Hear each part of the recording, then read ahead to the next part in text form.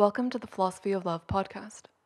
In this episode, we'll be looking at the economic and social forces underlying love, marriage, and dating. I'll discuss Eva Illouz's book, Why Love Hurts, which outlines the unique ways we moderns suffer in romantic relationships. I'll also speak with UBC economist Marina Adshade, author of the book Dollars and Sex, How Economics Influences Sex and Love. We'll be talking about changing social norms, the future of marriage, and the impact of advancing sex bot technology.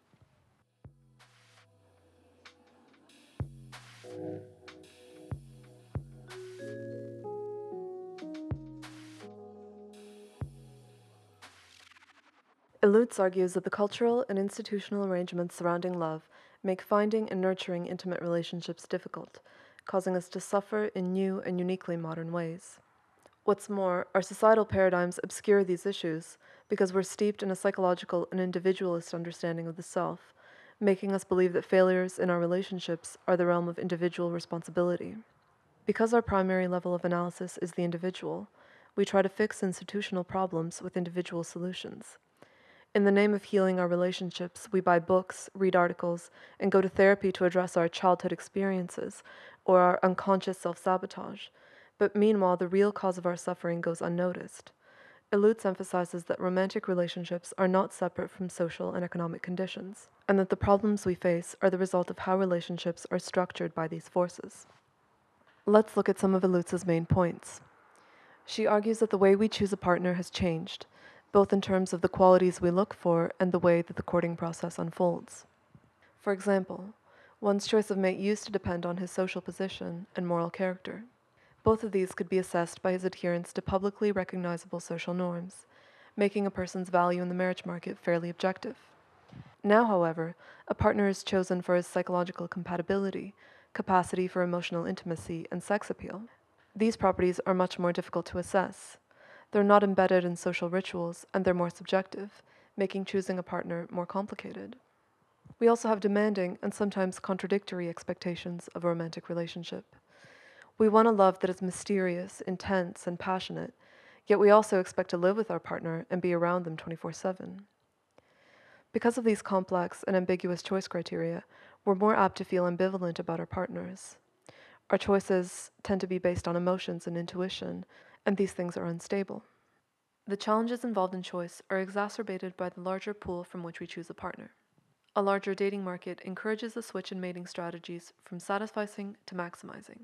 Maximizing in decision-making is trying to achieve the best possible outcome given one's options, whereas satisficing is trying to achieve a good enough outcome. A maximizing strategy has been linked to a fear of missing out and lower satisfaction with what one does choose. In relationships, this manifests as a fear of commitment, especially for men, since women are under greater pressure to reproduce at a younger age. The current dating institutions also catalyze commitment phobia. Nowadays, we're more apt to ground love in a person's emotions rather than, say, obligation, and our folk psychological models paint reason in opposition to emotion. It then becomes illegitimate to ask for commitment because we can't predict the way our emotions will unfold, and to ask a partner to constrain her emotions undermines her autonomy. Another element of the modern condition in love is the greater importance of love and sex for one's sense of self-worth in society. In other words, being sexually and romantically desirable has become a bigger part of social value in general, making people, especially women, more dependent on romantic validation. Finally, the therapy industry's emphasis on self-love, the idea we saw in the first episode that someone can only love you if you love yourself, exacerbates this problem because it denies the fundamentally social nature of self-value. It puts the blame on the individual and asks them to create by themselves something that can only be made socially. Women are especially disadvantaged because their self-worth is more tied up in successful love and relationships, and because, in a patriarchal society, both men's and women's recognition depends on men. Illouz's account helps us to see the difficulties we face as a step in the evolution of romantic relationships. Given the changing role of marriage in our society, romantic relationships have become more intimate and more about compatibility between personalities. This way of structuring relationships has created new problems. We're more indecisive, more ambivalent, and more reluctant to commit. Pop culture, from self-help books to romantic comedies, paints these as essential features of men and women. Especially popular, though hopefully on its way out, is the narrative that men are by nature promiscuous and reluctant to commit, and women are eager to commit and need to trick men into doing so. Illouz argues that such issues are not the result of essential features of men and women, and the roles have even been reversed in previous social arrangements. Because our culture privileges a psychological understanding of the self, when we struggle in our relationships, we're led to believe that there's something wrong with us, but there isn't. We're just enacting the challenges of living in this culture at this point in time. And when we fail to look at the social, we come at the problem in entirely the wrong way. To get another perspective on how economic conditions are shaping our romantic and sexual relationships, I talked to Marina Adshade, a professor of economics at the University of British Columbia. Her book, Dollars and Sex, looks at topics such as marriage, online dating, contraceptives, and prostitution from an economic lens. Professor Adshade also teaches an undergraduate course at UBC called The Economics of Sex and Love, and has discussed these issues in numerous publications in popular media. You can find out more about her work at her website, marinaadshade.com. So when I told people about this economic analysis of love and marriage, everyone gets kind of skeptical about it. And I think maybe partly it's just because we're idealistic and we want to think that love isn't rational and we don't make rational decisions about love. And I think maybe it's also because there's a concern that some of the assumptions we make in economic theory don't hold when it comes to human relationships, like transitivity or maximizing personal preferences. So do you think there's a limit to the economic analysis? Well, first of all, it may be among philosophers there's skepticism, but when I tell other people that I do the economics of sex and love, I think people really connect to it. And in fact, it's funny, the most common response I get is that people say, wow, economics and sex, those two things don't go together. But then if you give them a couple minutes to click it over in their brain, they connect, and I find that they all kind of connect in their own way, right? And so I think it really does speak to people. But, are there limits to how economic theory can approach love? I think that there is, but I think there's limits to how any discipline could approach love. You could say exactly the same thing about, neurologists who study love, or philosophers who study love, or sociologists who study love. But in terms of, what the economic stories can tell us, is that the idealized way that people don't choose love just doesn't hold out in the real world, right? If people kind of randomly fell in love, we would see no racial sorting, right?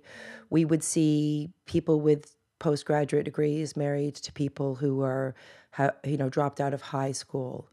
We wouldn't see people in, similar religious groups dating people in other similar religious groups, people with political beliefs dating people with particular political beliefs. People clearly make choices about who they fall in love with. And we don't see randomization.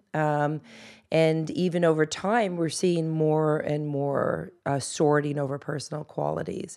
And so that suggests to me that there's a market on which people are searching. And when that market clears, you end up with somebody who's very similar to yourself, because those are the choices that you make.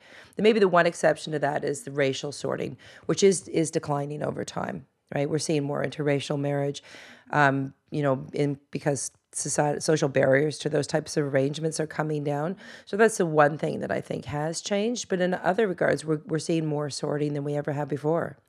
Mm-hmm. Yeah, can you say more about the concept in your book, the shift from productive to consumptive marriage and the lead up to the assortative mating? A productive marriage is one in which the partners form a productive unit, working together to create goods and services. Because historically many goods and services were not in the market sector, it made sense for the partners to have non-overlapping spheres of specialization. A consumptive marriage is one in which the partners primarily consume goods and services. Here it's more beneficial for the partners to have similar interests and personalities. Yeah, I've spent a lot of time thinking about this, just actually in recent months.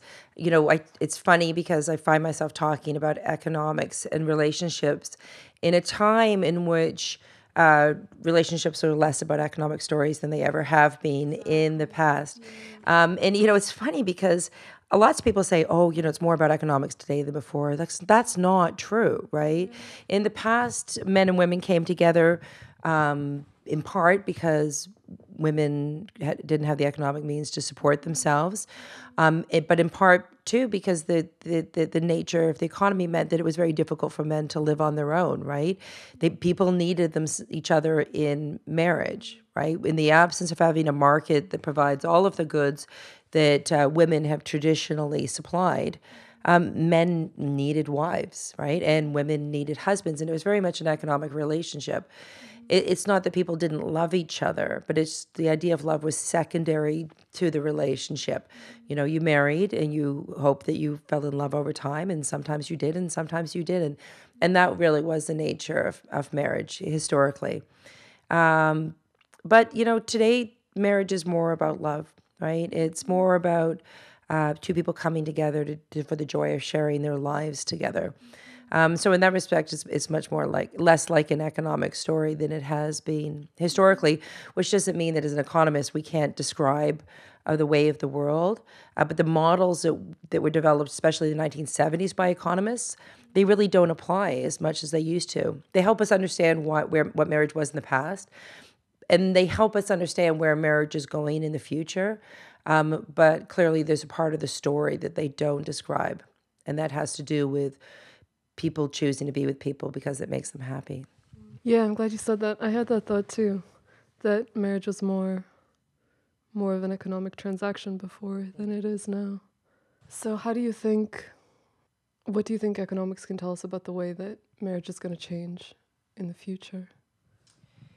So I think that what economics tells us is that marriage is an institutional arrangement, and by that I mean the way that marriage is structured in society is dictated by society because it is the arrangement that best suits society's interests, or at least has best suited society's interests historically. And by this, I don't mean like traditional heterosexual marriage the way that we see it in the West. I mean, this is true across societies. Different societies have had different ways of organizing marriage, but they chose their marriage systems optimally in the sense that they chose the marriage systems that were in the best interest of the people who lived in the society at that time. And so, traditionally, the optimal marriage arrangement for society has been one we have men and women coming together, forming these productive units. And the reason why that was optimal is because men and women were very different from one another. And so they're essentially experiencing the gains from trade. Just like you get a high-tech country like Canada trades with a cheap labor country like China, that's optimal for both countries. Marriage has been like that. And so society has adopted that form of marriage institution because it was economically efficient to have that form of marriage institution. Over time, as the need to arrange marriage that way, or when that stops being optimal, I think that allows for institutional change. And we have seen institutional change. The adoption of the revision of our laws in 2004, 2005 to allow for same-sex marriage are a direct reflection of this, right? We no longer see marriage as being two people who are very different from each other coming together. And once we adapted our perspective on that, it was much easier for us to think about two people who are the same gender coming together and forming a marriage. And this is going to continue to evolve over time. And so what that means, what economic tells us, is that as the efficient arrangement economically starts to change, institutional change will follow. And institutional change will allow for different sorts of arrangements. If I had to predict into the future, my prediction would be that given enough time, and I mean social change is incredibly slow, as you probably know, but given enough time, I think that marriage will move away from an institutional arrangement that's dictated by the society in which we live, and marriage will start to become an individual arrangement. And so what marriage is in our society eventually will become whatever marriage is to that individual, not what marriage is to society as a whole. And so I think that what the economic story tells us is that the future will hold more flexibility.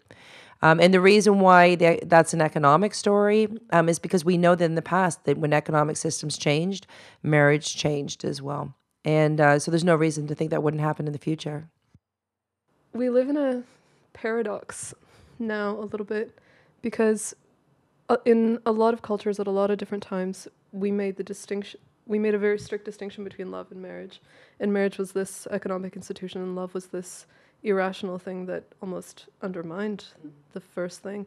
And now we've melded together these two ideas, and it's not always an easy partnership.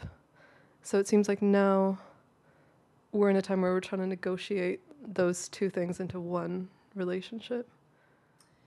Yeah, so I mean, it's been in Western society anyway. The idea of love outside of marriage has been pretty prohibited for a long time.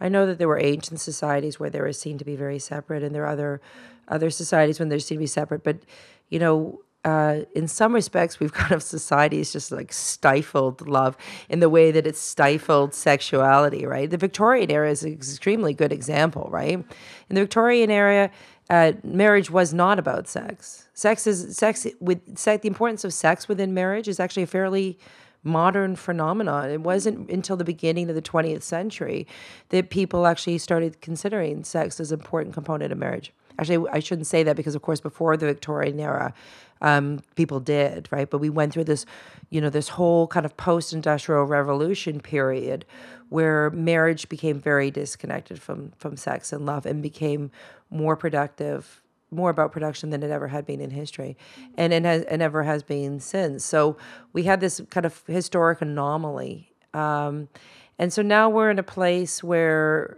we're in an economic system that hasn't existed before, and so I think that causes us to reflect on the nature of marriage, but in a way that is, it's challenging because, a lot of people still want to marry. A lot of people still want to have monogamous marriage. Clearly, that's the case.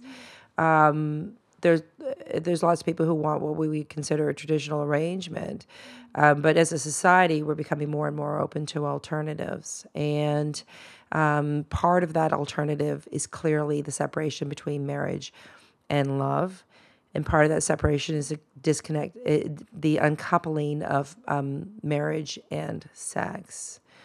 There's a movement afoot, and it's small, in which people suggest that marriage, the purpose of marriage, is coming together to the creation of a household to have children, right? But if people want to have sex and love, that those things could be sought elsewhere. And in fact, that perhaps it's actually even in the best interest of the children for them to be sought elsewhere.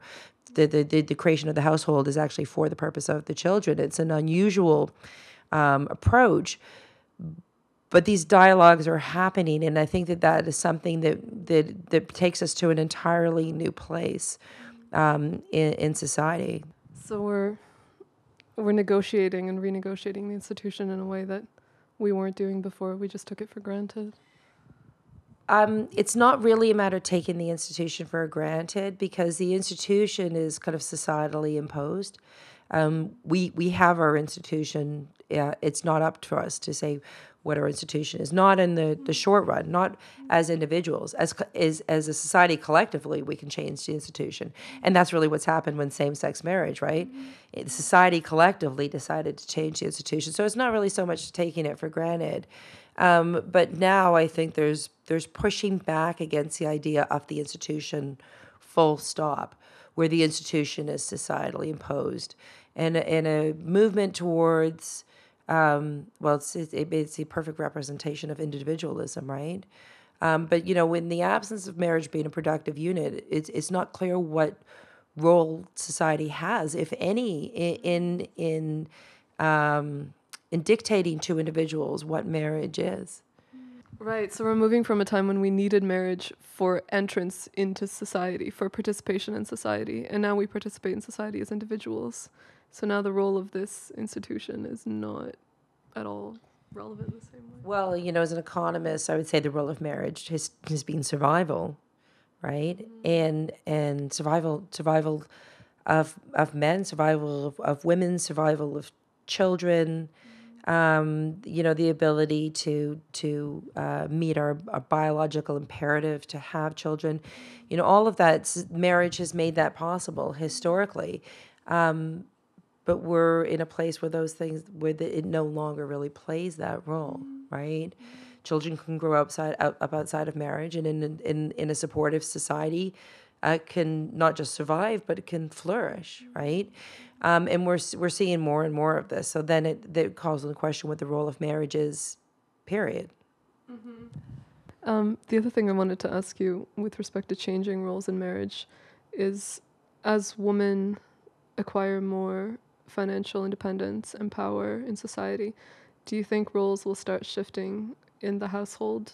What I think will happen over time is an increasing ability of women to negotiate that, right? More bargaining power for women in the home to find an arrangement, right? In which there is a fair distribution of work in the home, right? I mean, what is surprising in the time that we live is that in households where both people are working, and the woman earns more than the man, that even in those households, women do more than 50% of the housework. That's a surprising outcome, right? And I think that we would expect to see this shift over time. But I think that this is an issue that goes back even further. In Canada, by the time a woman is 17 years old, she's contributed about 1,000 hours more to household work than her brother. And for people who want to say, oh yeah, but the men are out like changing the oil in the car and mowing the lawn or whatever it is they think that boys do, these numbers include all of that too, right? And so women actually, if you believe that there's such a thing as on-the-job training, women are well trained to do household work. And so by the time they end up within marriage, they are often the more productive person within the home because they have that experience. So really, I mean, it doesn't just need to be a story about economic independence. It has to be a story about the way that we raise our sons. So I wanted to talk to you about online dating. And you mentioned in your book that it's like a thick market. It's more efficient. It allows us a lot of options, so we get what we want more quickly. Though I'm also interested in the idea that it's in some ways way less efficient because we expect much more from the relationship because we have so many choices. I've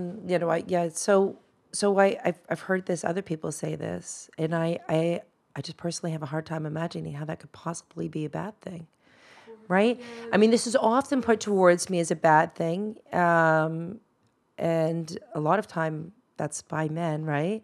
And that somehow having more choice and being fussy about what you get is a bad thing, right? And so the market is more efficient is because you have more choice, and maybe people search longer because they have more choice. But ultimately, that has to be a good thing, right? I mean, we want people to be with the people who make them happy, not with the people that they have to settle for, right? If I was to defend the view, the one thing I would say is there's a lot of cheap talk in online dating, and the abundance of choice makes it seem like there's a higher opportunity cost for choosing one person, and then we get very afraid of commitment. So maybe the search takes longer than it needs to take or something like that. Yeah, so I mean, I think that it's the later people get married, the better. Anyway, right? I mean, so the probability of a marriage lasting after the age of 29 or 30 is it's just so much higher than it is when they're younger. So while I can see that you might think that, or anybody might think that this idea that people are constantly shopping is necessarily a bad thing, I think that from a societal perspective, it's not so bad. I mean, there's no prizes given out for entering early into marriage, right? I mean, I guess there's a fertility prize if you wanted to have a whole pack of children, right? Yeah. But I think the problem is I think that people should not think of online shopping for mates as online dating, because you're not really dating online, right? You're looking to see what is available, and then really, where people are, if they're really optimizing, they should be moving those relationships offline to the real world as quickly as possible. And that's because, what matters, we started off talking about love. What matters in love and companionship, it really doesn't have like a whole lot to do with things that you could observe online. It has to do with a whole variety of different things, like the way the person smells, how they laugh at your jokes. It's like these things matter enormously, right? And you can't observe those online. So I think that that's probably one of the problems with the market, is that people think they are dating when they're talking to somebody online, but they're not really dating, right? They're just shopping. You know, Tinder actually, in some respects, is an improvement, right? Because Tinder encourages people to meet quickly, right? Get that part over with, right? No back and forth going on, right? And I think that's one of the reasons why those apps are becoming so popular. And I think that they will, and I think eventually the idea of an online dating, I think that it's seen its day. It's been 20 years now, right? Since the first online dating site. I think the technology is coming and going, and we're moving off our computers and onto our phones, and I think that changes the nature of the market altogether. But yeah, I think that part of the issue is the perspective, right? That kind of goes back to what we were saying before about the limits of economic theory too. Like maybe we make decisions in a very different way in that early part where we're just selecting people. We have a certain set of preferences and we want to filter people out. And then in the second part, where we actually meet this person face to face, the decision process might be very different.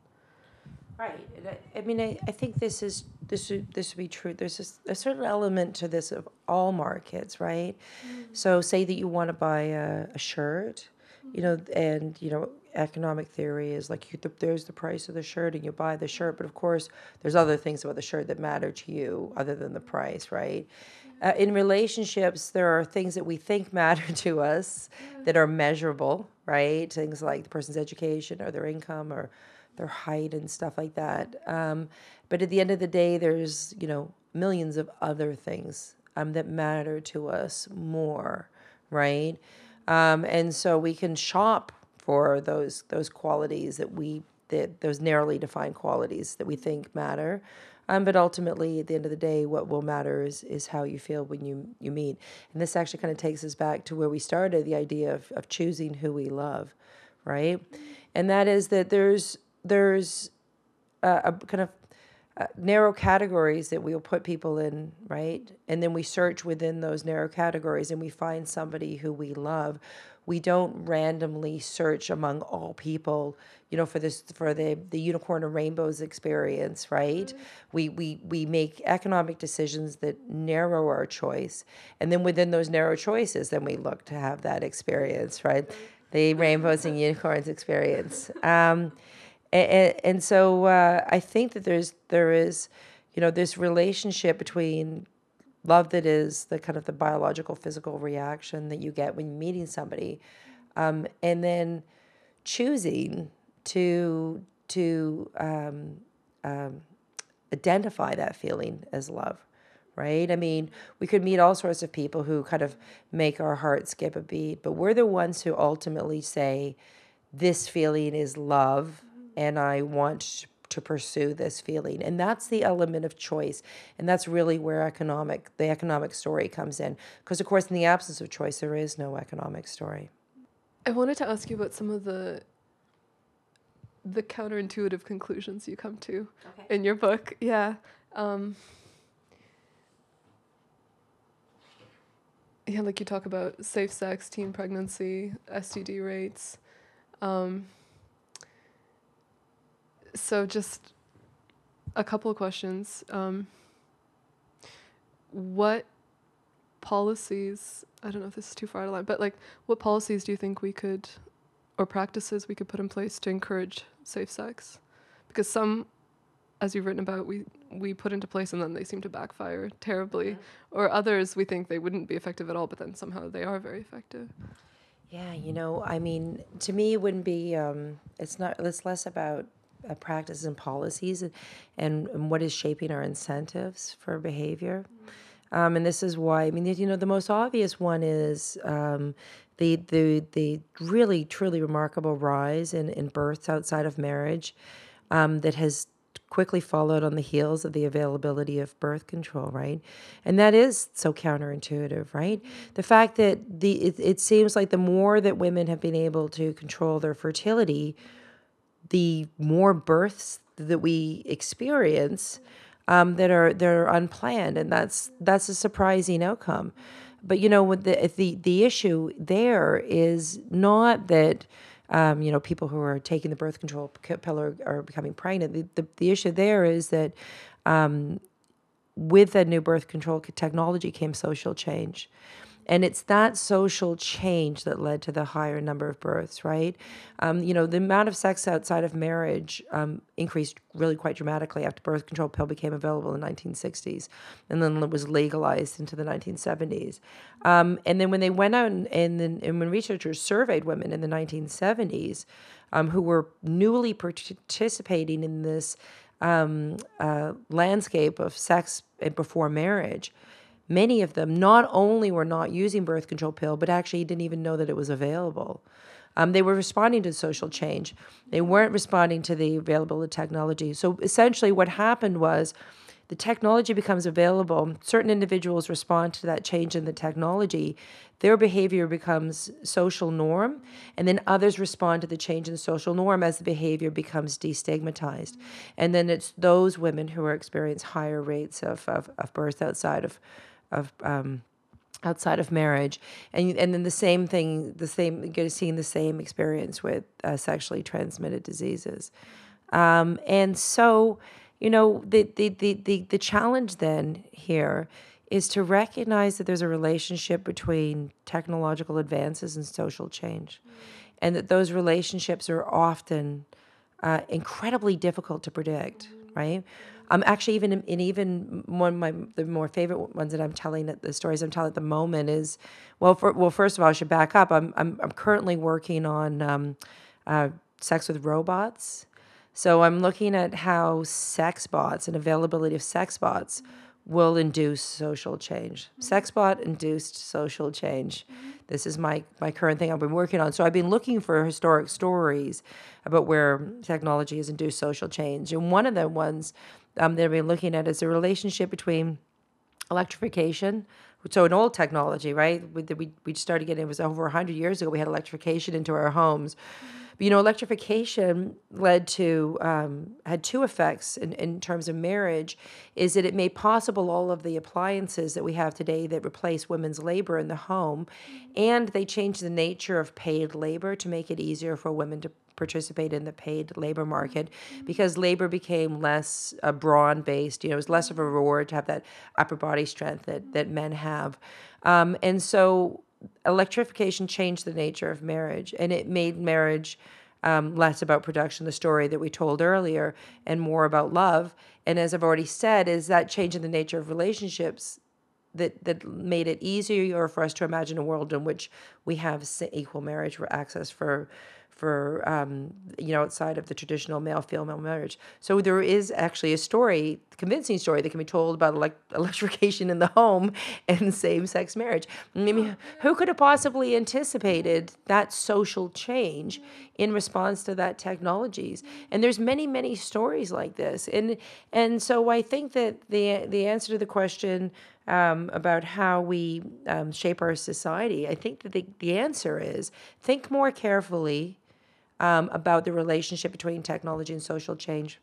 The one that springs to mind in relation to the question you asked me about sexually transmitted diseases is that these new technologies that people are working on that will allow people to self-test for sexually transmitted diseases, which I find incredibly alarming. Right, people think that this is a wonderful new innovation that you can go, you can be out at a nightclub, dancing with your friends, you could meet somebody, you could want to have casual sex with them. And so, you both hop over to the vending machine that is selling these self-administering sexually transmitted disease tests. You test yourselves, and then you have unprotected sex because you've received this information that you're safe, right? But of course, the tests only test for a limited number. They don't test for HIV/AIDS. They don't test for chlamydia. I'm not sure they test for syphilis, which is significantly on the rise. They test, I think, just for gonorrhea. I'm not sure which ones they test for, but you see the story here is, right, the technology that allows us to test for the diseases actually could lead to an increase in the number of diseases. And actually, and just like with the birth control pill, it will encourage people who are not, on the market for unprotected sex, to enter that market, right? Which will yeah, because they lose their bargaining power, and then that leads to just a moving away from condom use, full stop, right? And so, we're seeing, and this is the thing that's so surprising, is we're seeing teenagers are way less sexually active today than they were in the past. University students have fewer sexual partners than they did back. It was much funner, by the way, when I was a teenager. But we're seeing reductions in the sexual behavior of young people, but we're seeing the STD rates go up.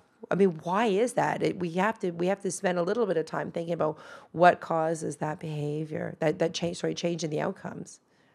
Wait, so how are sex bots going to change our relationships? Well, this is something I'm still working on, but I mean, we talk about during the Victorian period, there was this kind of disconnect between sex and marriage. In the beginning of the 20th century, marriage became more about sex and less about other things. I think that one potential for sex bots is to uncouple sex and marriage. Right? That you could actually you could meet somebody with whom you want to have a family, for example, but that you're not really that interested in having a sexual relationship with. I mean, there's options now for having, you could find other arrangements, but sex bots could be a pathway to making that happen, right? Or the ability or willingness of people to stay together in relationships. For a lot of, particularly for women, they're interested in their sex with their partner is not forever lasting, as we know, right? And so, sex bots might make it possible for people to stay together, and actually continue to be monogamous if that's what they hope for, but still have active sex lives with technology. Yeah. It's interesting. It's like an increasing specialization in marriage and in everything else. Yeah. It's you're outsourcing your sex life, right? Yeah, and and then people, it's funny because I've been reading a lot about sex bots and what people are saying, because there's this amazing much of pearl clutching over the idea of this. My only fear would be that we think of like sex is a completely qualitatively different thing between a person and a machine, that it might not substitute in the right way. Well, I guess so. I mean, let's face it, there's lots of women who are having sex with machines now, right? There's no shortage of this going on, right? Lots of married women who are doing this too. And so I think that it I guess it depends what the technology looks like, right? People talk about the idea of intimacy, right? But, we have been proven to be very capable of having caring type relationships with inanimate objects, right? Like the one study I think that is really interesting about this is where they have a little robotic dog. It's a toy that just walks around and barks, yaps, yaps, yaps, yaps, yaps, right? And it's adorable, right? It's cute. You love it. Yeah. And then the researcher says, okay, punch the dog. And people won't do it, right? Because they feel an intimate connection with it. It's not that hard to imagine that you could achieve the same thing with a robot, right? And then, it's also too that we might overstate the role that sex plays in providing us with intimacy in our lives. I mean, you can have physical caring non-sexual relationships with your friends, right? Yeah. Or you have, I mean, you really have intimate relationships with your children.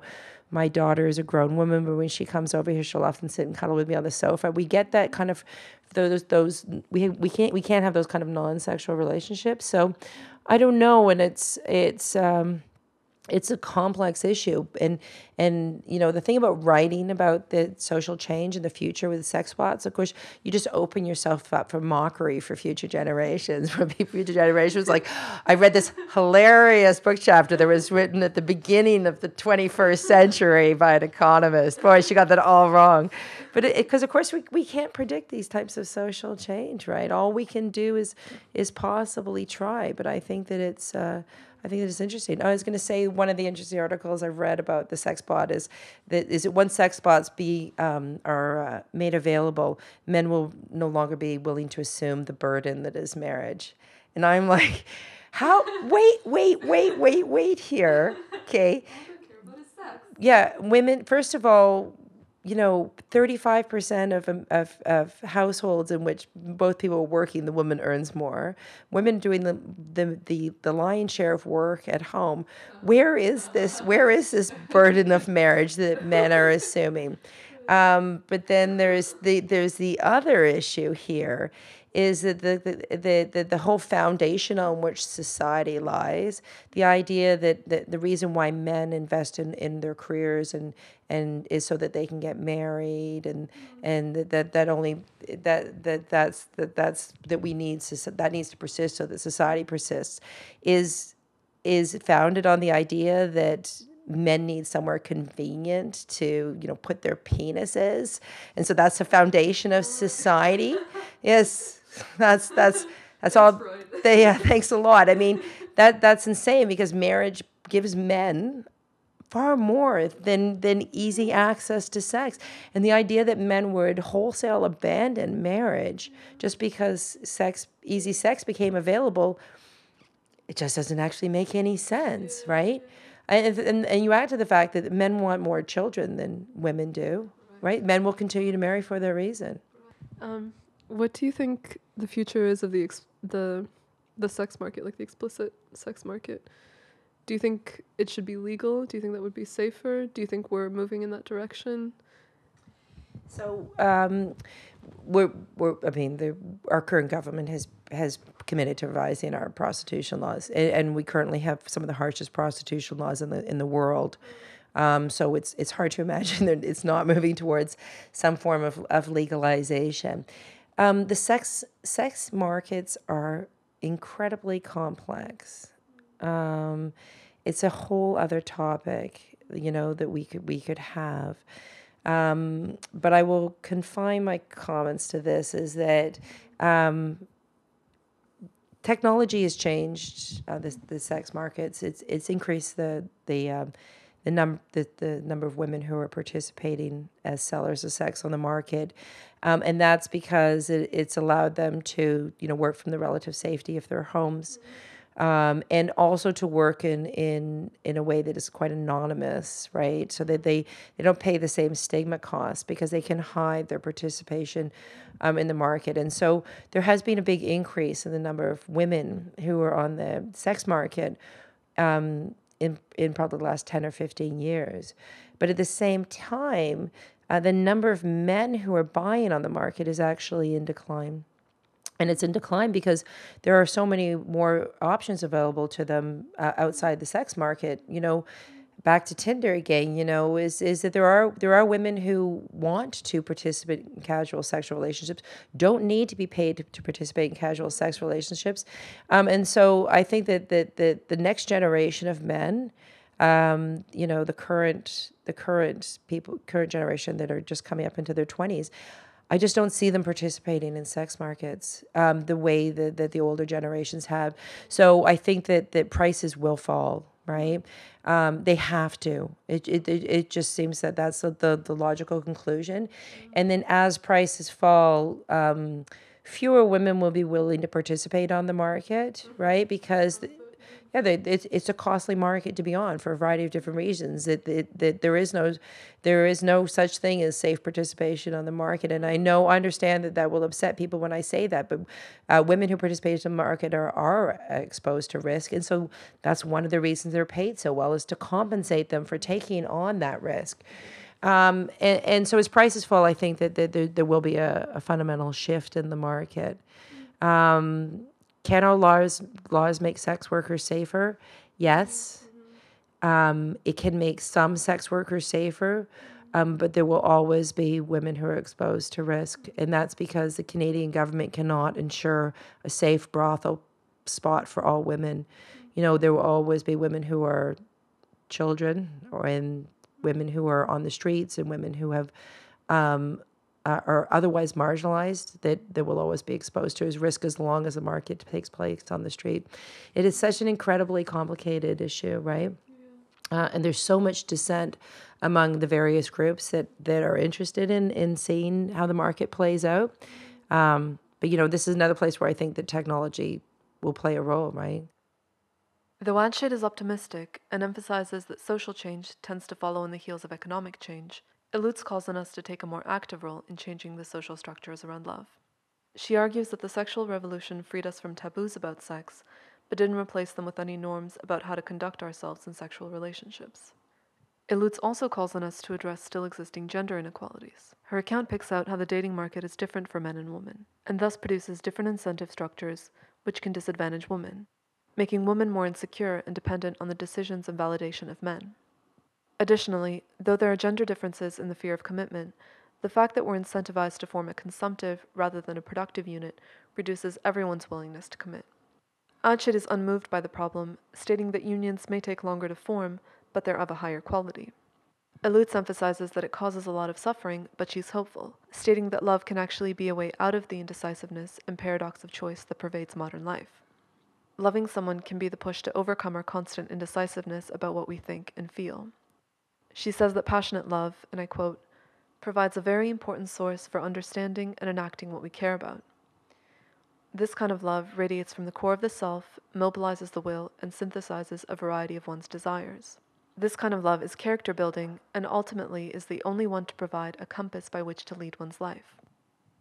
Because of our current social and economic conditions, we now have the ability to renegotiate the terms of our relationships. After years of taking the structure of our romantic relationships for granted, we now have the space to ask, what do we want from love?